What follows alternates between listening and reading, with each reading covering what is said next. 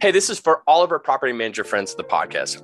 Are you looking to add more properties this year? If so, you got to check out Vintory. These guys are at the forefront of what they do. You should see them at conferences, pack presentations, their booths are slammed, and Brooke, their founder, is a huge fan and supporter of the pod. Vintory has built the first and only software and services platform designed specifically to help property managers recruit homeowners and add new inventory to their rental programs. John, these guys are awesome. They can help you pull lists of vacation rental homeowners in your area and then even market to them across multiple channels. From landing pages to chatbots and so many more booking tools, Vintory is here to help you collect leads. Their state-of-the-art CRM with marketing automation can help you easily track those leads and efficiently communicate with them across your entire team. The system can even automatically follow up to your leads instantly. Knowing that your leads are getting contacted right away is an awesome feature. The best part is if you sign up now, you can get a free homeowner marketing list and a free owner landing page. On top of that, a 60-day money-back guarantee. Vintory makes it completely risk-free to try it out. They will even send you a $50 Amazon gift card just for taking a demo. To learn more, go to vintory.com/nobs. That's VINTORY.com/nobs. Or just mention that you heard about them on the No BS Short-Term Rental Podcast.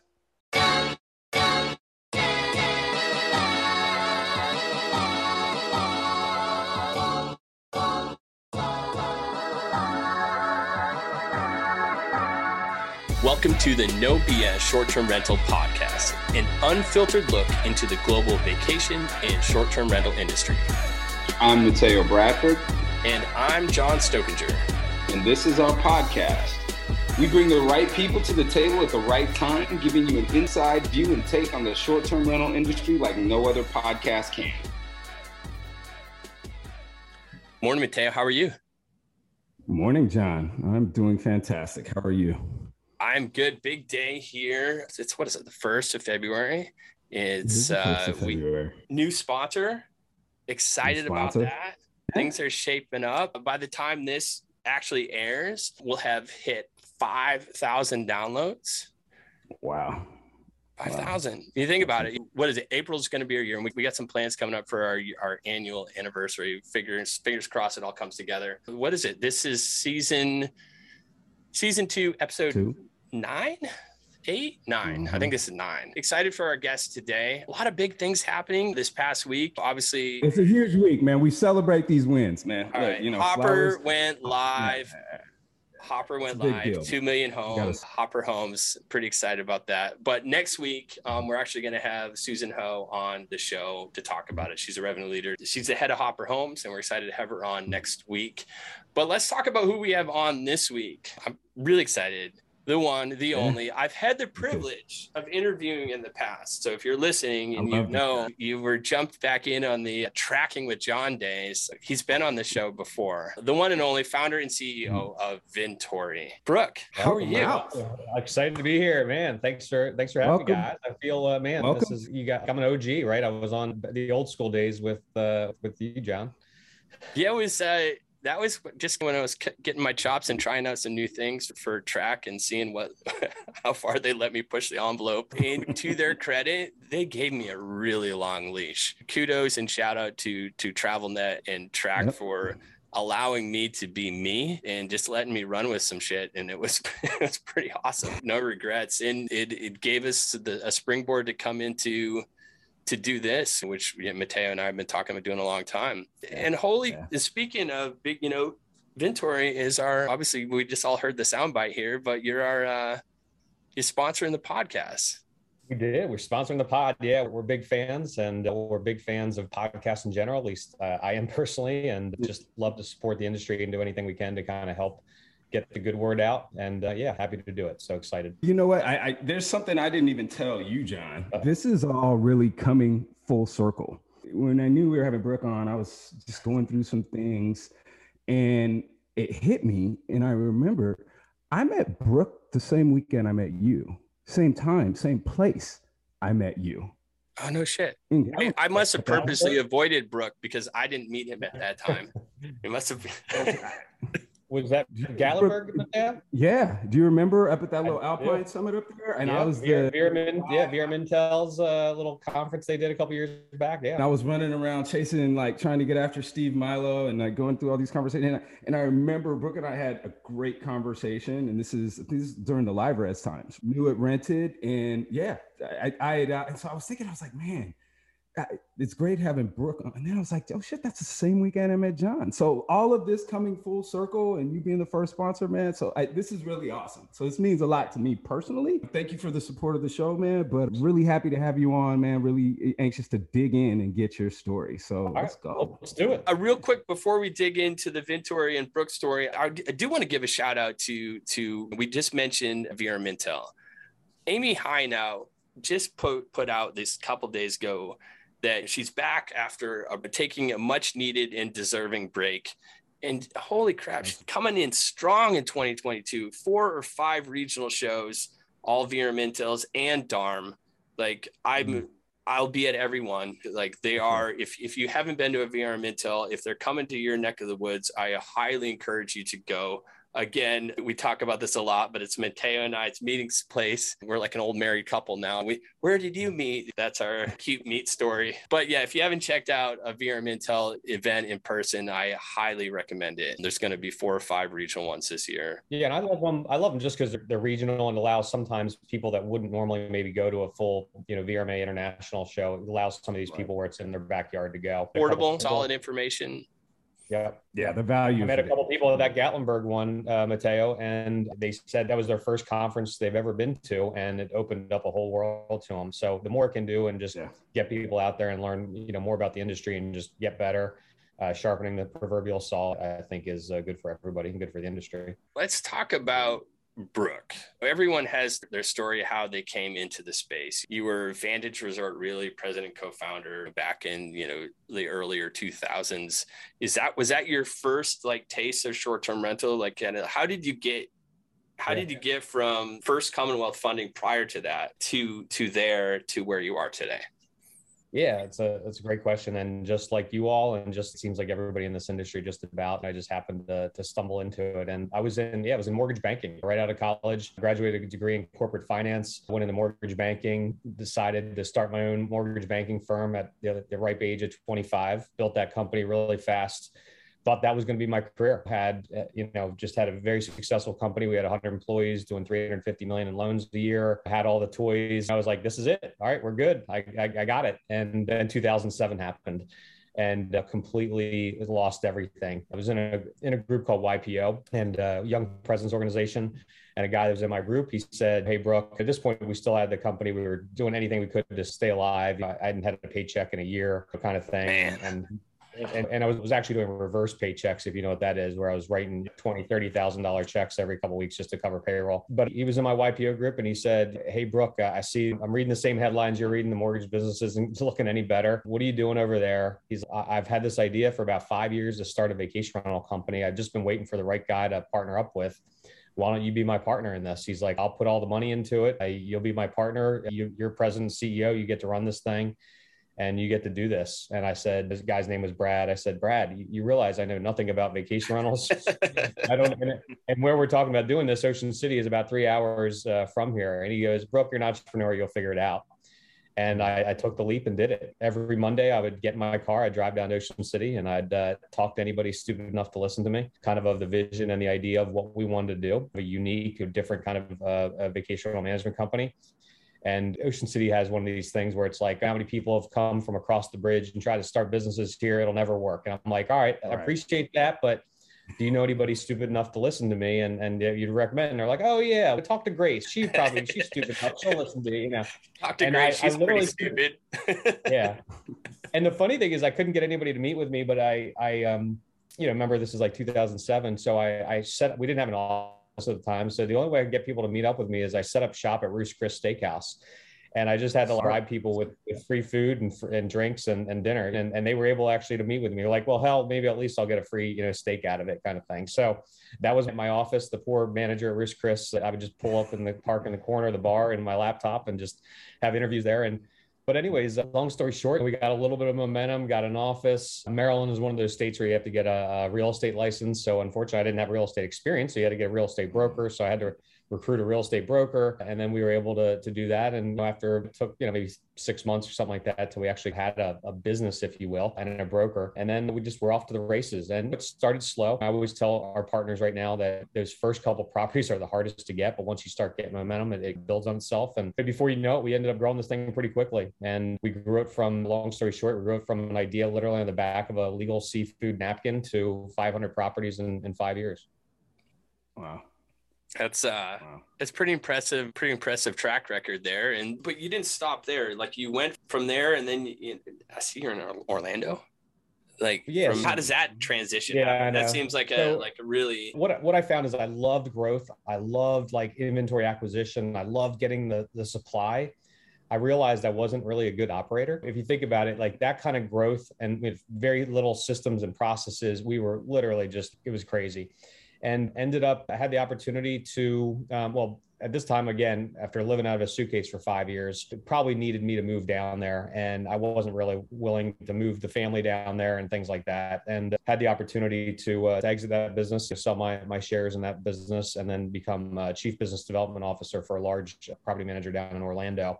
But the beauty of that was all I had to do was, just literally build up a sales team and grow inventory. I didn't have to deal. Once we signed the contract, we turned it over to an owner relations manager. So it was just focusing on growth.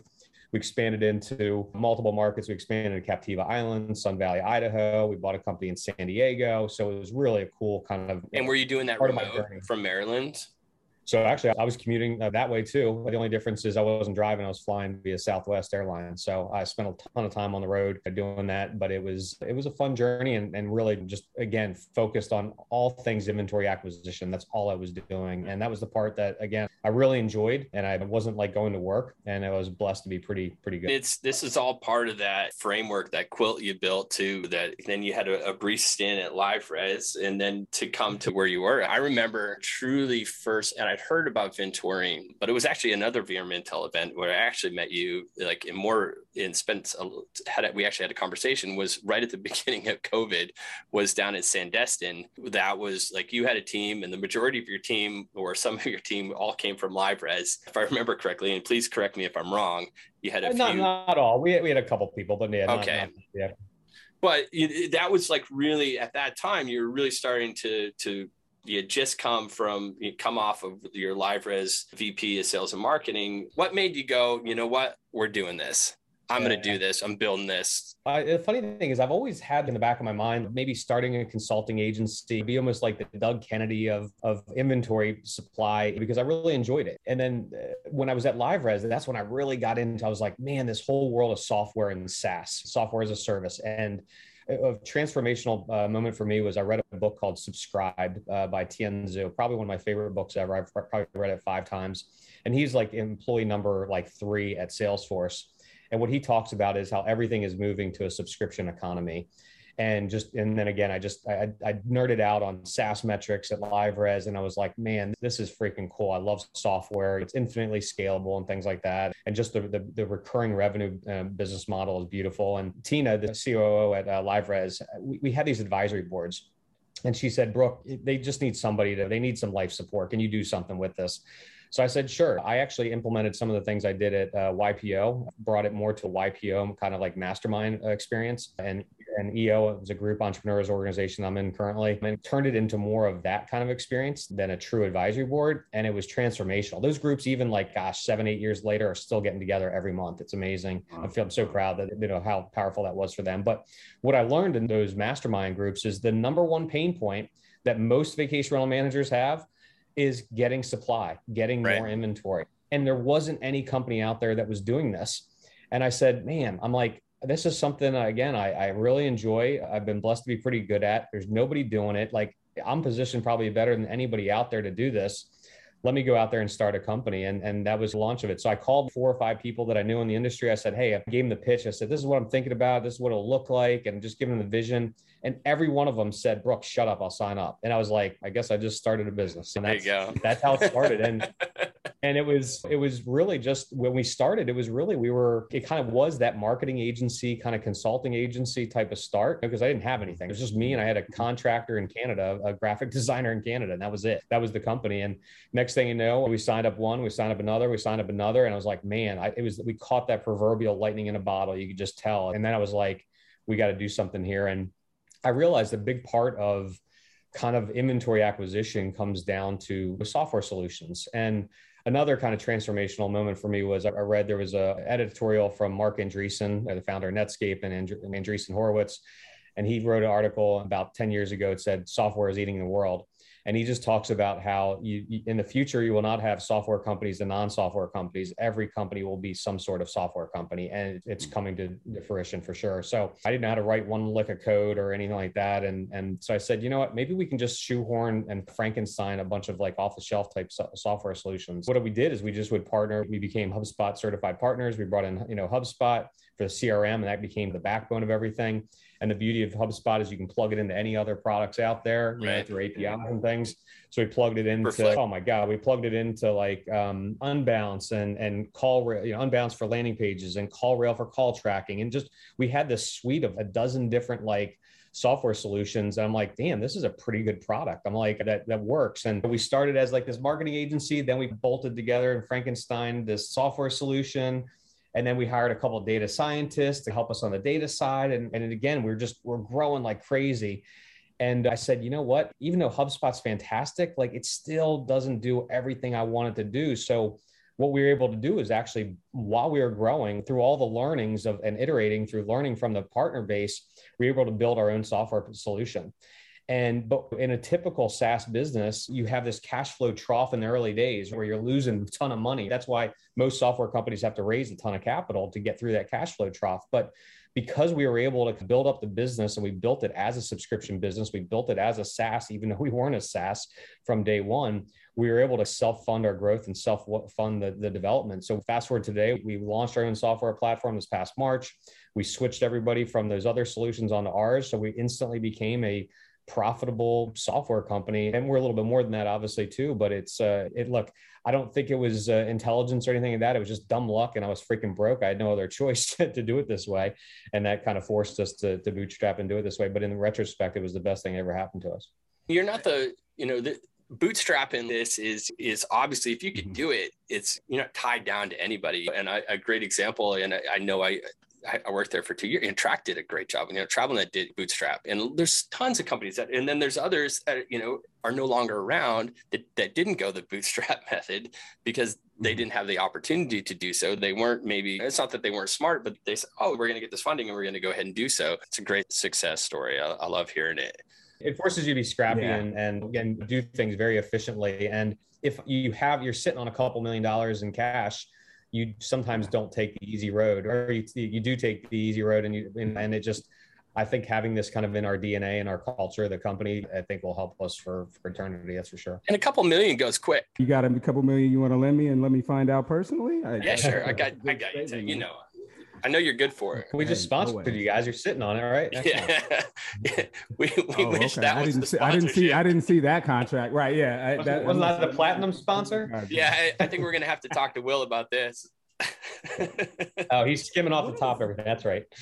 One of the things, Brooke, I look at you and I look at our journey, the journey I've seen you take, right? In the short window that I've known you. You've surprised me in a lot of ways. And I think one of the things is just, number one, your leadership and perseverance in being able to actually build out something. But there's something else about it. But you're a stud, man.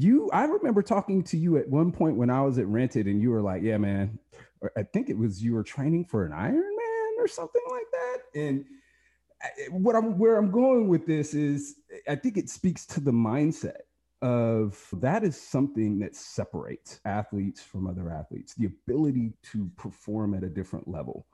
And I got to say, when you and I have had these conversations, you leave nuggets that are lasting, that make people think in different ways, and have definitely made me think of different ways. Because I remember when you were explaining inventory to me the first time, I was like, I don't get this. Like, I don't understand how it's going to work. And we didn't go into the details, but I was like, I didn't get this. And then, you know, fast forward a year later, you're killing it. Everyone's loving it, and it's the right formula. And those nuggets actually then made sense. Talk to me a bit about how did these things develop for you? Because when you sit on the outside and you look in, it looks like it was just a smooth process with building that business and building a team and making it run. But talk to me a little bit about not the theory, but like the application of making Ventory what it is today, and the things that in your past or in your life that really gave you the ability to persevere and get to where you are today. Any nuggets you can share about that? Yeah, a couple of things. I'll highlight the Ironman. So I did an Ironman. I was able to complete a full Ironman back. It's been a while, been a long time, but maybe probably, close to a decade ago. My wife said I was allowed to do one, and that was it. So I trained like crazy because I didn't want to fail. But here's a good nugget though with Ironman. So first off, when I started training for an Ironman or triathlons in general, I couldn't swim one lap in a pool. Literally, I could breaststroke it, but like a freestyle, I had no idea how. And for me, it's all about setting the goal and then making the plan and then executing it. So for me, and I'm a big believer in this thing called Kaizen. It's the Japanese art of like small incremental improvements. Mm-hmm. And for me, it's if I were to tell an average person like myself from a decade ago that couldn't swim a lap in a pool, you're going to do an Ironman. Like, how the hell do you do that? And it's baby steps. So step one, sign up for a 5K, right? That's it. Just sign up for the 5K. Step 2, you research running shoes. Step 3, buy running shoes. Step 4, just step on the treadmill. Don't even turn it on. Day 5, walk for 5 minutes and just do those little incremental steps. And then it doesn't seem to be like a daunting task. And then when I went from road races and running to triathlons, it was like, find the shortest freaking swim you could find and then just do those little stair steps. And before you know it, and again, what Ironman taught me and what triathlons taught me in general was you set the goal, you make the plan, you work your ass off, you surround yourself with really good team and people, you can literally execute anything. So here's an overweight guy that doesn't know how to swim in a lap in a pool. And a couple years later, I'm finishing an Ironman, albeit pretty slow, but I did finish it. And that's all that matters. And that's what taught me. So hopefully that's helpful for some people. But as far as like Ventory, there's a lot of nuggets in that Ironman analogy. It's just jump in, right? Just start it. You're never going to be fully ready. The product is never going to be fully baked and developed.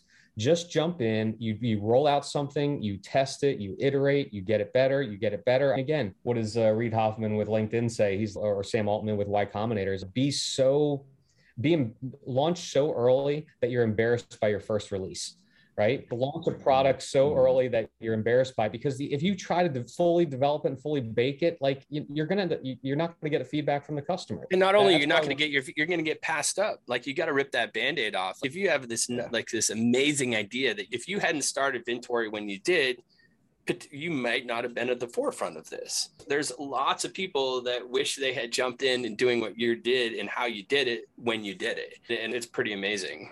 Yeah, but exactly. And it's just jump in, try something, test it, iterate, get better. It's like I keep telling the team, get 1% better every day. Just get 1% better every day. To think that we've got over 200 companies on our platform, we've got over 50 employees now, we're killing it. And just to think it's been less than 3 years. 3 years ago, it was me and one contractor, a graphic designer in Canada. You know what I mean? It's just continually just jump in, try it, get better and better every day, and just test and iterate. Do you still have that first client?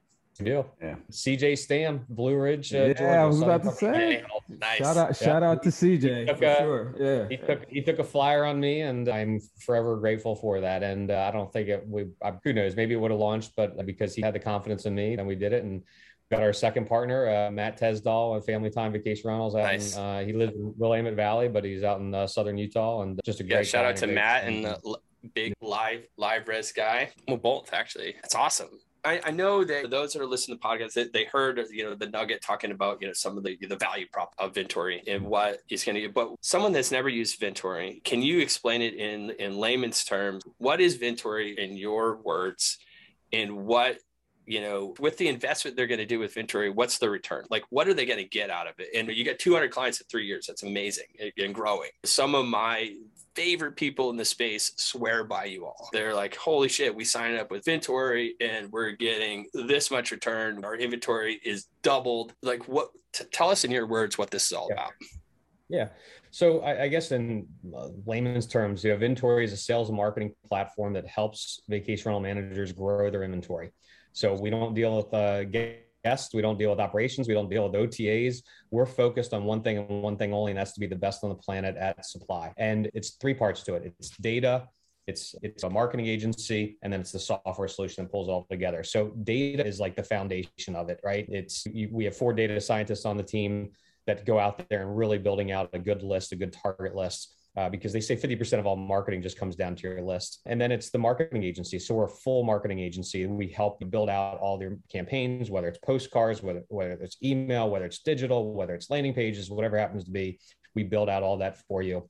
And then the last part of it is the software and the software solution. So it's a CRM and marketing automation, which is much more than that. That kind of ties this all together in a nice, neat little package. But really the premise behind it, if you look at the large venture-backed conglomerates, right, the business development teams that they have are insane. I think I heard then this is years ago, Vacasa has 177 people in their business development department. They've got all the tools, all the resources. They see the value of inventory, so they're investing in this. So what I wanted to do is I wanted to level the playing field. I wanted to say, look, can we build out a team? Can we build out a product? Can we build out all the team that you would need of a venture-backed company like that, but give it to the average mom and pop shop? So give all those resources to the average CJ Stam, Matt Tesdals, and allow them go head-to-head, toe-to-toe against the big boys and win. And that's what we've done. So we built this team. I mean, so for the less than the price of a part-time assistant, you are getting a biz dev ops team that is honed in, that is the best on the planet at inventory acquisition. And this is all we do for a very, very inexpensive price to help you grow your inventory. Because look, I've been in their shoes. I know how busy you are. You are, as a GM or CEO or owner of a vacation rental management company, you are freaking busy, man. You've got 1,000 balls in the air. You know what I mean? At any given point, your phone is blowing up from owners, from guests, from whatever it happens to be, regulations. It's like inventory acquisition becomes one of those things you're like, oh shit, I got to do this. You know what I mean? And I know it's important, but it's not urgent. It's everyone's number one need right now. And it's not it's the big guys and small guys. Like everyone's clamoring to get some inventory. And it's been like this for a couple of years and it's not going away. And now you're competing on top of competing with the Vacasas and everything else. You're also competing with these big venture-backed companies that are coming in and buying these multifamily and these different aspects of how to go ahead and get inventory, and they want to get into the STR space. So now, it's even more important to have a good plan together and how to attack this, and how do we go ahead. And I like to look at companies like yourself as, if I was a property management company, like a company like Ventura being like an extension of my team. And I think that's exactly what you're building. 100%. We have multiple tiers. We have anything from if you want just the software, if you just want the software, you can get that. That's our light tier. It's, less than $300 a month. If you want the full outsourced team, where you're getting a team of 4 data scientists, you're getting a team of multiple graphic designers, multiple copywriters, but you get a dedicated partner success manager that is like a ninja at inventory acquisition. You get that full team. I mean, that, on our enterprise tier, you can do that too. But again, it's still less than the price of a part-time assistant. Right. And the ROI, once you get one home, what does that look like? Can you give us some super basic, easy listening to math on like what that would look like? Yeah. And I love this topic, and very few people have actually gone through the calculations of actually understanding what the value of one property is.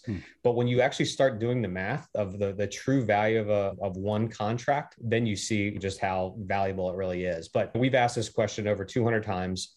And the average vacation rental manager makes about 10% margins, net profit margins, based on the gross booking revenue. So if you've got a property that's doing $50K in gross booking revenue, you take that times 10%, that's $5,000 a year in profits. Now that's just owner rate, right? That's the net rental rate before taxes and fees and things like that. So $5,000 a year. But then you don't keep a property in your rental program for 1 year. You keep it for multiple years. To calculate how long you keep it in your rental program, there's a kind of a formula. You just take what your churn is. Churn is what percentage of your inventory do you lose in a given year? And the average is about 10%. So to come up with your lifetime in years, you just take 1 divided by 10%. So it comes out to 10 years. So quick summary, the average lifetime in years is 10 years. Your average profit on that property is $5,000. So the average lifetime value is $50,000 for that one property in profits. So here's a quick little hack. assuming you're in industry averages with churn and things like that and margins, your lifetime value is equal to the gross booking revenue. So if you have a property that's doing 50K, your lifetime value and net profits is 50,000. If you have a property that's doing 75K, you're going to make 75K over the life of that. So that's pretty significant. I mean, that's huge, right? $50,000 or $75,000 is no joke. But then you also get, you're going to get a check if and when you decide to sell your business. The true value, when you sell your company, when you sell your management company, the true value of your company, I hate to say it, it's not your guest database, it's not your beautifully wrapped vans and trucks. The value of those management contracts. Right. And those values are anywhere between, I've seen them as low as $7,000 and I've seen them all the way up to $100,000. But average, you're looking about 20 to 30K per contract. So if you got 100 properties at 20, 30K, so average at 25. And then but with that, when you go ahead and purchase, like what's the when you sell a company, and maybe this is like, what's the churn of owner contracts when you transition? It really depends on the company. I mean, some companies we've seen do it churn very little. I think I've heard, and this has not been validated, but I've heard churn for Vacasa can be as high as 20 to 30% post-acquisition. But with that said, I don't know if you saw this, but when they pushed out their investor deck in July, their average price per contract was $21,000 on their corporate development side.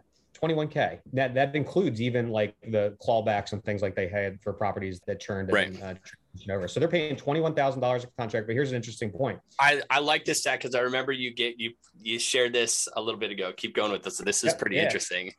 Yeah. So they paid $21K a contract, but they still had a 25% IRR post that. So even though they're paying 21K a contract, they're still making 25% IRR post it. So it just shows how profitable these are. And if you look historically at other companies that have been, purchased that are public, and again, we have access to a lot of different things from M&A perspective and things like that. And we know Jim and Jacoby Olin really well too. But if you look at the public information that's out there, so when Vacasa bought Wyndham, they paid $18,000 a contract.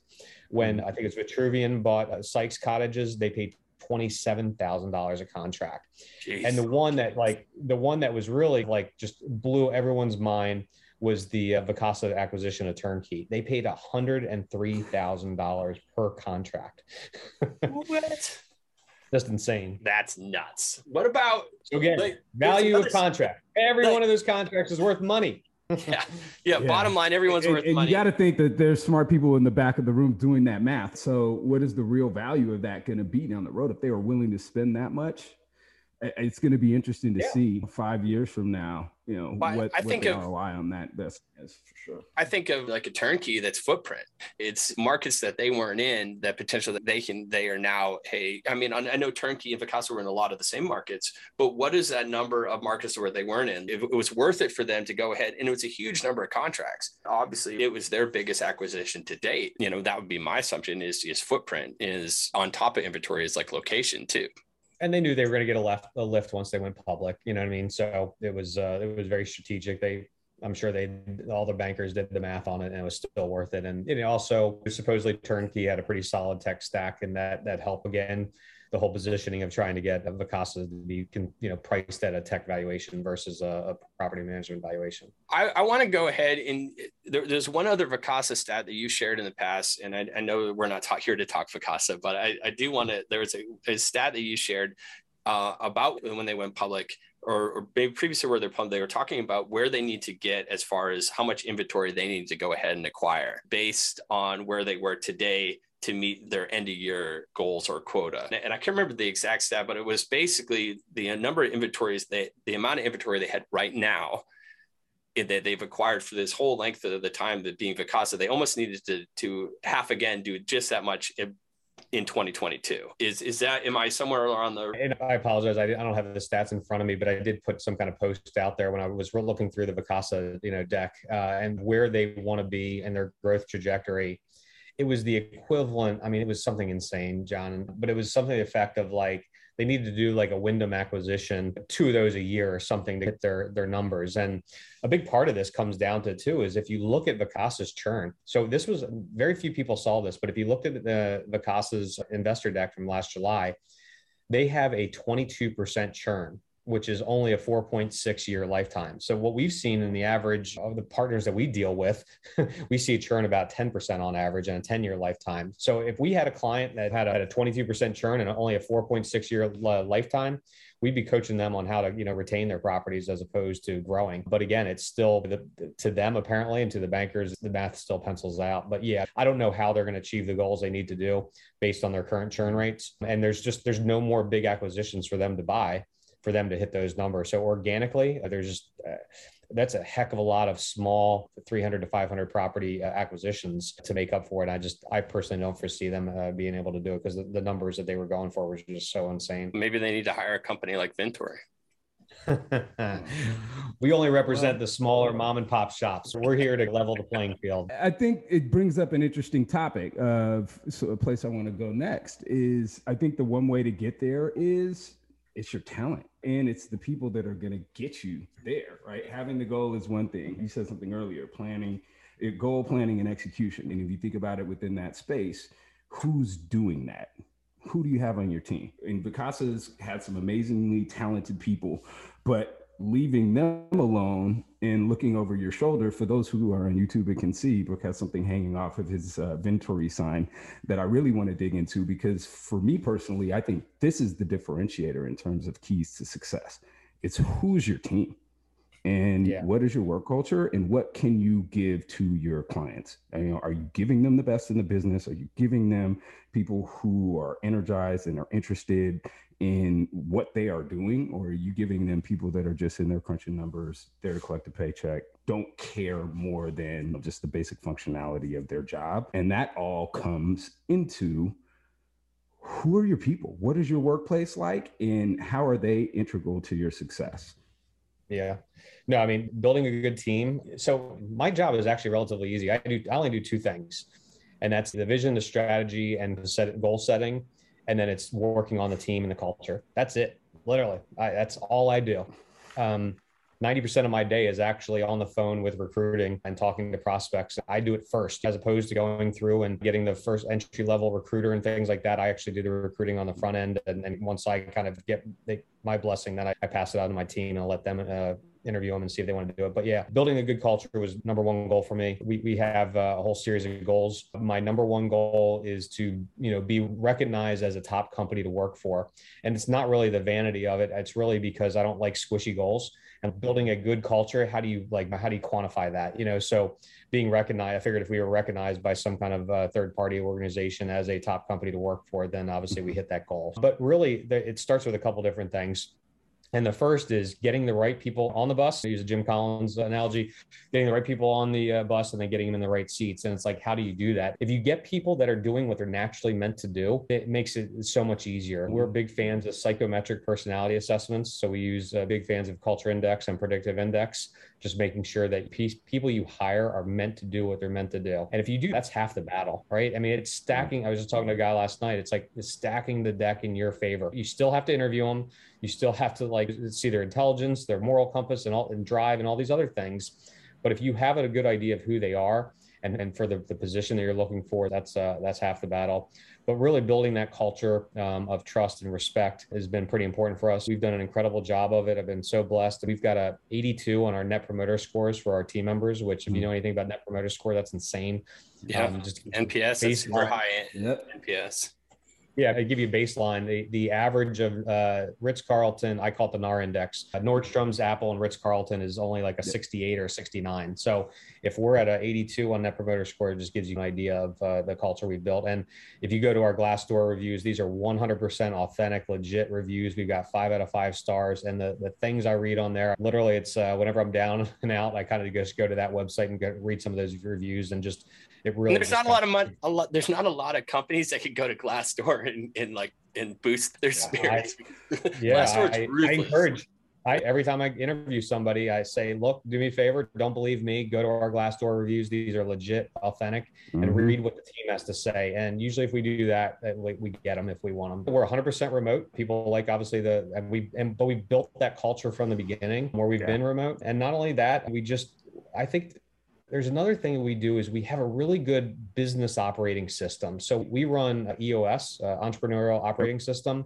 And the combination of that with culture index and predictive index and just giving people the latitude they need. We always say we don't measure hours work, we measure outcomes. And giving them the flexibility, it's like, look, if you need to go take your kid to the doctor 2:00 in the afternoon, do it, right? If you need to, go for a run in the afternoon, I don't care. You know what I mean? Like I wake up between 4 and 5 every day, but I'll go for a run in the middle of the day, you know what I mean, to just get out. And that's fine. And I'm cutting out today at 3:00 so I can take the kids ice skating. Like I blocked it out. It's important. It's a big reason why I'm, where I am today as well. It's super important. And it seems like this is what's going to have to happen in the future, because you look at the state of kind of employment in our industry, but even broadly, right, in the greater economy with what workers are willing to accept. I think it's going to be fascinating over the next, couple of years to see how work changes for people. Where it's coming. I've listened, we talked about before, I've listened to tons of podcasts and really smart people.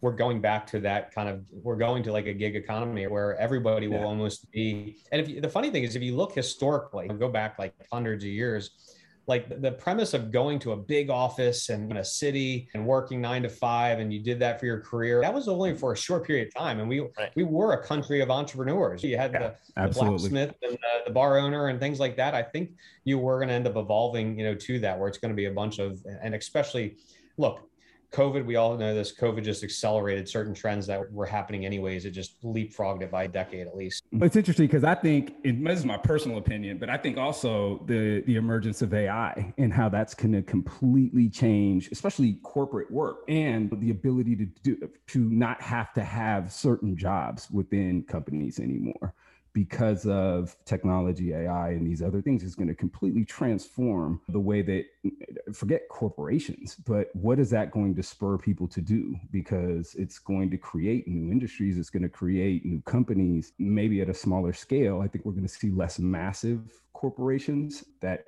have thousands and thousands of people working for them. And I think we'll see lots of smaller companies, but it doesn't mean they're going to do it right. And I think you said something earlier. It's like, oh, this is all I do. This is incredibly challenging. Building culture in a company is incredibly challenging. Building a remote company, a culture at a company, is super challenging. There's no playbook, right? And so I think being able to put that feather in your cap and continue to do that is going to be, something great to watch. I wish you great success with that. But I appreciate that. And it was easier.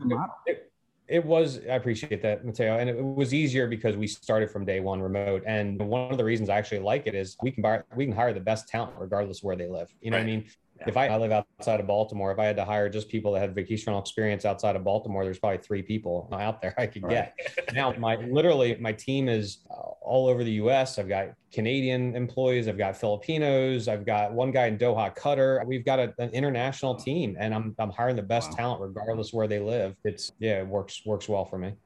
I want to go ahead and I know we're getting to time here, and I want to make sure that we get the right allocations to the property managers out there to go ahead and reach out to you. Please go to vintory.com/no BS. If you're interested in adding inventory, I know this isn't a tips and tricks, but we want to go ahead and make sure that you're reaching out to them on what you're going to get for connecting with Vintory and Brooke and the team there. Is you're going to get a free homeowner marketing list up to 500 records. You're going to get a free homeowner landing page. You're going to try Vintory software risk-free for 60 days. And they're throwing in a $50 gift card to one person on the company for booking a demo with them. This is no joke. If you're looking at going ahead and be like, shoot, I could just use 5 more properties, 1 more property. Like I really need to get from 15 to 20. I need to get from 500 to whatever the number is, where if you're trying to grow, it doesn't hurt to reach out. But again, vintory.com/no BS. There'll be a link on our page. We're super stoked to have Brooke on today. And we're absolutely we love partnering with Vintory. Yeah. And on the other side of that too, I don't want to negate that. You're hiring, Brooke. This is people out. We have listeners that may be a good fit for what you got going on too. So definitely want to give you the opportunity to let our listeners know what you're looking for and if it's something they're interested in, and how best to get a hold of you.